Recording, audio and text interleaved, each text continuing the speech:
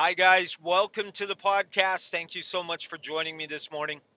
Before getting into it, I want to remind you that this is the Christmas season. It's a time of love and joy to the world. Our Lord has come, a time to celebrate the coming of Jesus Christ into the world, who is our salvation. For as many as confess with their mouths that Jesus Christ is Lord and believe in their hearts that God has raised him from the dead, they will be saved. That is God's promise. He can do something we could never do on our own. We have no means of saving ourselves, and there is no other name under heaven by which men can be saved but that glorious name of Jesus Christ. There is power in the name of Jesus. I've seen that with my own eyes many, many times. And this is a time of year where we remember and honor the King of Kings and the Lord of Lords, where we gather together with family. I heard a great quote yesterday. It's the time of year we can all sit in front of a dead tree and eat candy out of socks. Isn't that wonderful? I'm really, really excited to go into the Christmas season with friends and family and rejoice and be glad.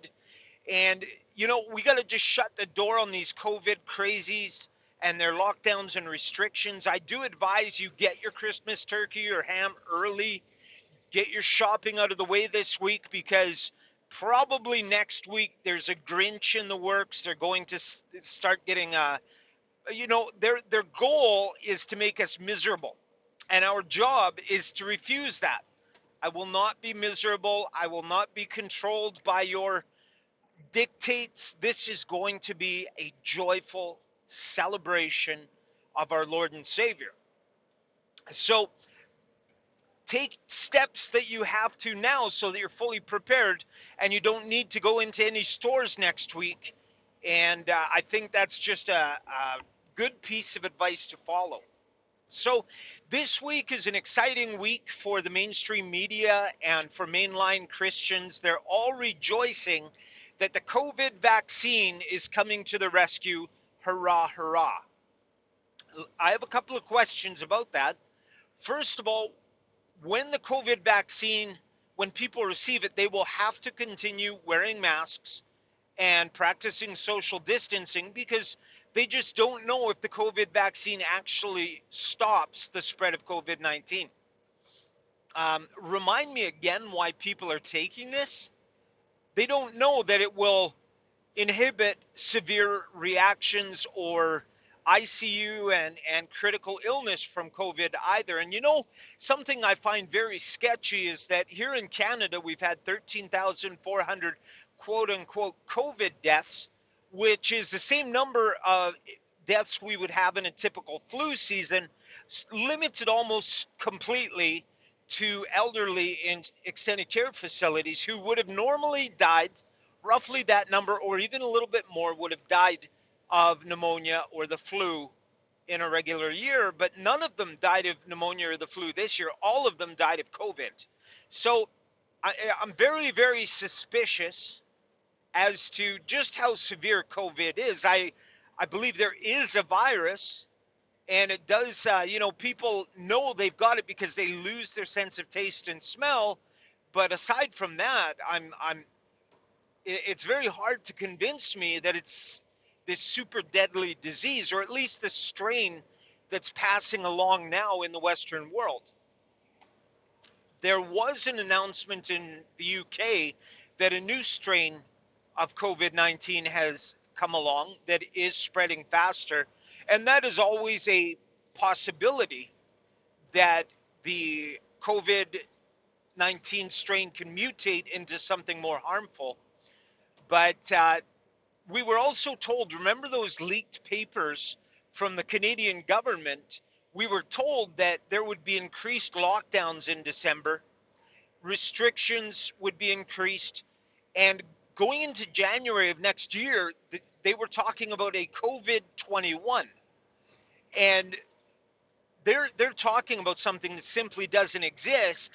If we do see a COVID 21 next year, I guarantee you it was released by globalists. It was purely by choice, purely by plan, and not natural whatsoever.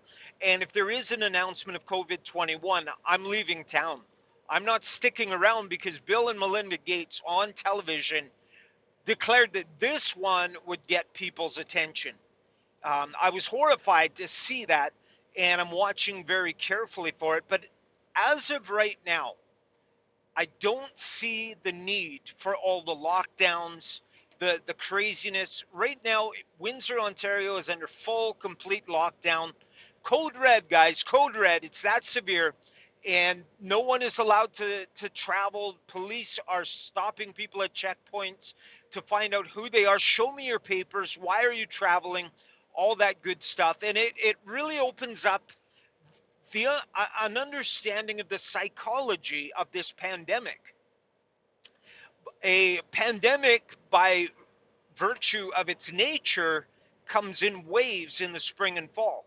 And in the first wave, we got a taste of lockdowns and masks and social distancing and a restriction of movement. And in the second wave, we're being conditioned to accept even more restrictions and losses of freedom. And these lockdowns are going to grow in intensity in the midst of this quote unquote second wave. Now, what they're doing is with the PCR test, the sensitivity is jacked all the way up so it can find a fractured bit of a virus in your body from a flu you had last year and say, yep, you're COVID positive, time to self isolate. And once the vaccine begins to roll out, they can start to dial that number down so that more and more people show negative. They have that control. And for them to, you see how they're evading actual science and using all of these things to condition us, to program us, to get us used to accepting lockdowns, restrictions, losses of freedom. And what this tells me, the way I see this is Jesus on Judgment Day separates the sheep from the goats. His sheep go to the right because they did the things that he commanded them to do. And Jesus says, if you love me, you will keep my commands. And that's what they did. They did the things Jesus commanded. When I was thirsty, you gave me water. When I was hungry, you gave me food. When I was in prison, you came and visited me. When I was sick, you looked after me. You did the things that I called you to do and showed your love for me. And the goats are like, Lord, didn't we do all of these? We prophesied and we did this and that. And Jesus said, when I was sick, you didn't visit me. When I was in prison, you paid no attention. When I was thirsty, you gave me no water. When I was naked, you gave me no clothing. In other words, they said with their mouths that they loved Jesus, but their lives didn't demonstrate that love whatsoever. So they believed in their mind, but it did not impact the way they lived their lives at all. We're seeing a reverse of that separation of the sheep and goats going on right now in the earth. Satan is separating his sheep from his goats. And of course, it's the opposite. Sheep in God's eyes are goats in Satan's eyes. The sheep in Satan's eyes are compliant. They will accept the vaccine, they will accept social tracing, they will accept a health passport, they will accept digital currency, they will accept the mark of the beast, they will go along with everything, and therefore they are Satan's sheep. And the goats are the problem. And right now, this vaccine is going to separate the sheep from the goats. Those who don't receive the vaccine are not playing along. They're not team players. They are a problem. And we can anticipate next year severe restrictions for our choice not to be vaccinated. And we have to realize there is a culling right now. Satan is separating his sheep from his goats. Jesus said that Christians would be despised by every nation because of his name's sake. We are going to be despised. And right now, Satan is separating us, weeding us out. We're not team players. We're not on board. And therefore, we're goats. And we're going to be separated. We're going to be ostracized. We're going to be punished. And we really need to be prepared for that. Accept that there is a price to pay to follow Jesus Christ. People in other parts of the world have been paying that price all along. If you're a Christian in Pakistan, if you're a Christian in Iran, if you're a Christian in Saudi Arabia, In Africa, there is a price to pay, and they're willing to pay that. Now it's our turn. There's going to be a price to pay, and we need to be ready to pay that price. How's that for a bit of Christmas cheer? Um, I strongly encourage you guys to make this Christmas season all about joy to the world, loving your friends and family. This may be the last opportunity we have to gather and eat good food and enjoy one another's company. So make it count. Don't waste it. Don't let the globalists take it away from you. Enjoy it to the fullest.